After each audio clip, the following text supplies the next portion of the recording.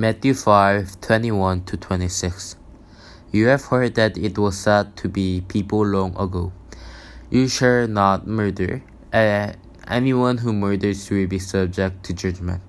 But I tell you that anyone who is angry with a brother or sister will be subject to judgment. Again, anyone who says to a brother or sister, "Raka," is answerable to the court, and anyone who says, "You fool," will be in danger of the fire of hell. Therefore, if you are offering your gifts at the altar and there remember that your brother or sister has something against you, leave your gifts there in front of the altar. First go and be reconciled to them, then come and offer your gift.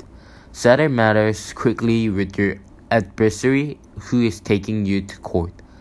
Do it while you are still together on the way, or your adversary may hand you over to the judge, and the judge may hand you over to the officer, and you may be thrown into prison.